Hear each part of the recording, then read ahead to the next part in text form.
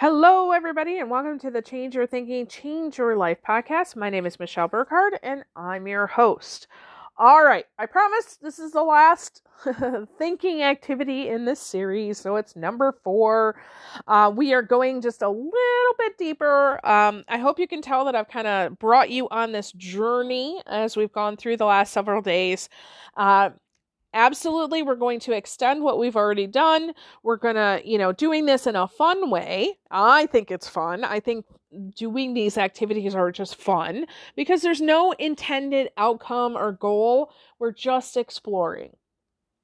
But I will say this, that if you have popped in and for whatever reason, and you have not listened to the first 3, please go back because once you've done, it's like each activity is a chunk that kind of builds on the next. Okay? All right. So just in review, so we've talked about egoic knowledge, right? That we're trying to release this idea of egoic knowledge. So knowing what something is. We want to kind of check in with like, well, what is this thing really, right? Not all day, every day, because that would be exhausting. But if we can use it as a mental activity, even as a form of meditation, honestly, it can break us out of our prescribed notions of thinking. Asking, where did this item come from? Seeing its sacredness, that it went through the same lawful creative process as you did. Okay? So knowing that I was created in the same way as the beautiful wonders of the world, and also as the seemingly mundane things that we use every day, like a shower curtain, or a pen, or a comb, right? That they all went through the same lawful creation process. Okay, so we talked a lot about my coffee mug, right? But that it has a whole life before it comes to us, right? And really, we want to notice that. We want to think about that experience, because what we think is very simply a coffee cup, and we never think about it again, other than is it clean, is it dirty, is it ready to use, is it broken? We only think about the relationship with these inanimate objects. Is it helping me? Is it not? Where do I need to store it? Right? When in reality, it's got a whole life that it happened before it came to you, and it was created lawfully. And this really applies to, as we're trying to communicate with other people. If that is the case with this coffee mug, oh my goodness, what about with people? So we think we know people. We think we know processes in our home, in our community, in our workplace. And in reality, they've also got all of these kind of background stories. And they've all been created in the same lawful process. Okay? So think about that. What if we weren't talking about a coffee mug or a suitcase or your favorite chair, but about your difficult boss, or your challenging family member, or maybe your overbearing mother, right? See, they weren't created any differently. Substance, thought, thing, and the thing being a person. Okay?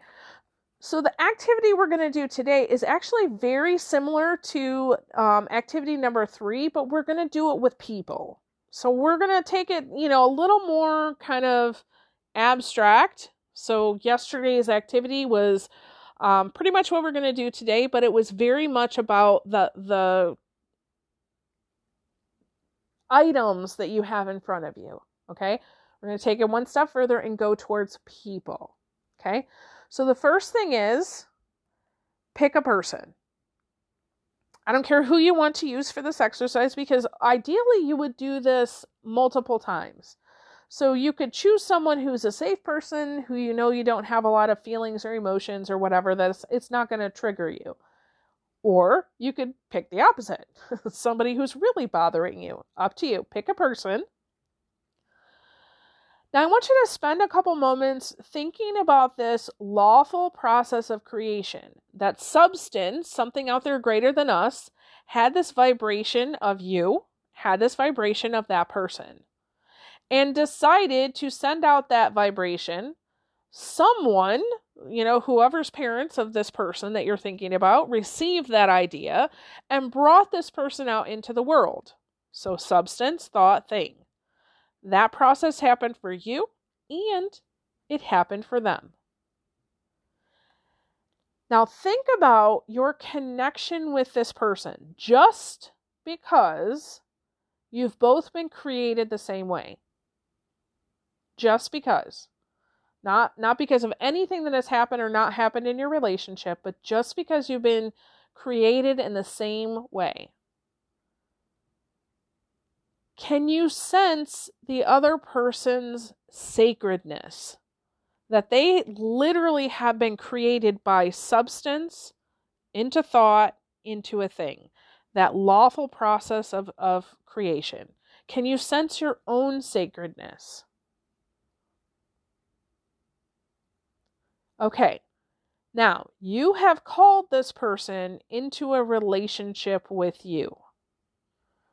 Whoever they are, whatever your relationship is about, you have called this person into a relationship with you. They are there for a reason. Some people, they're there for a reason. Some people are there for a season. Some people are there for a lifetime, right? That's a nice little coffee cup saying. A reason, a season, a lifetime. We don't know why they're there. We don't know what the purpose or intention is yet. Maybe you do, but you have called them into a relationship with you. So let's think about this. What was the first thought that you had about them? What was the first thought that you had about them in whatever way you're thinking? So if they're a safe person, when was the first time that you had this thought about them as a safe person? If they're challenging, when was the first thought that you had of them being challenging? Okay. When were you first aware of difficulty, challenges, or obstacles with them? Here's a hard question, but stick with it. What motivates you to see them as difficult, challenging, and as an obstacle? What choices have you made to be in relationship with this person in the way that you are? Okay. Those are some tougher questions, aren't they? It's a whole lot easier to figure out why in the world did I buy this coffee mug or decide to use this morning. But in reality, it's the same thing. Here is another created person. Again, I'm not saying use them as things. I'm just saying use this thinking activity to really think through this in a different way. So you've got this person in front of you. They're a challenging person to you. When did you think about them as challenging person? When did you become aware of them as this obstacle in your life? What motivates you to continue to see them as an obstacle rather than this sacred being that they are, right? And what choices have you made to be in a relationship where that person has been a challenging obstacle? Okay, listen, we're just exploring here, okay? Don't overthink it, all right? If you're using one person and for whatever reason you're just getting stuck in it, it's okay. Choose a different person, okay? Choose different people to do this activity on. Relax, observe, okay?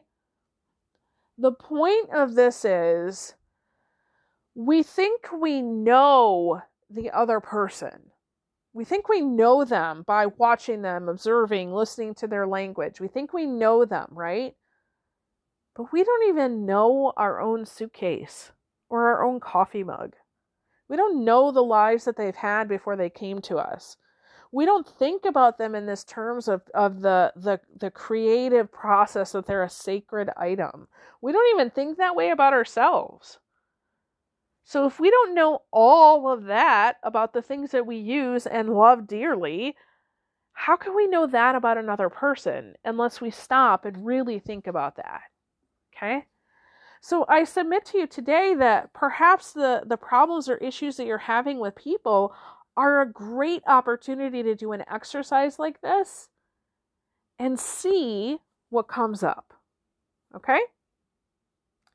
All right. So with that, I release you into the wild. Go forth and prosper. Have an amazing day. We'll catch you next time. All right. Bye-bye.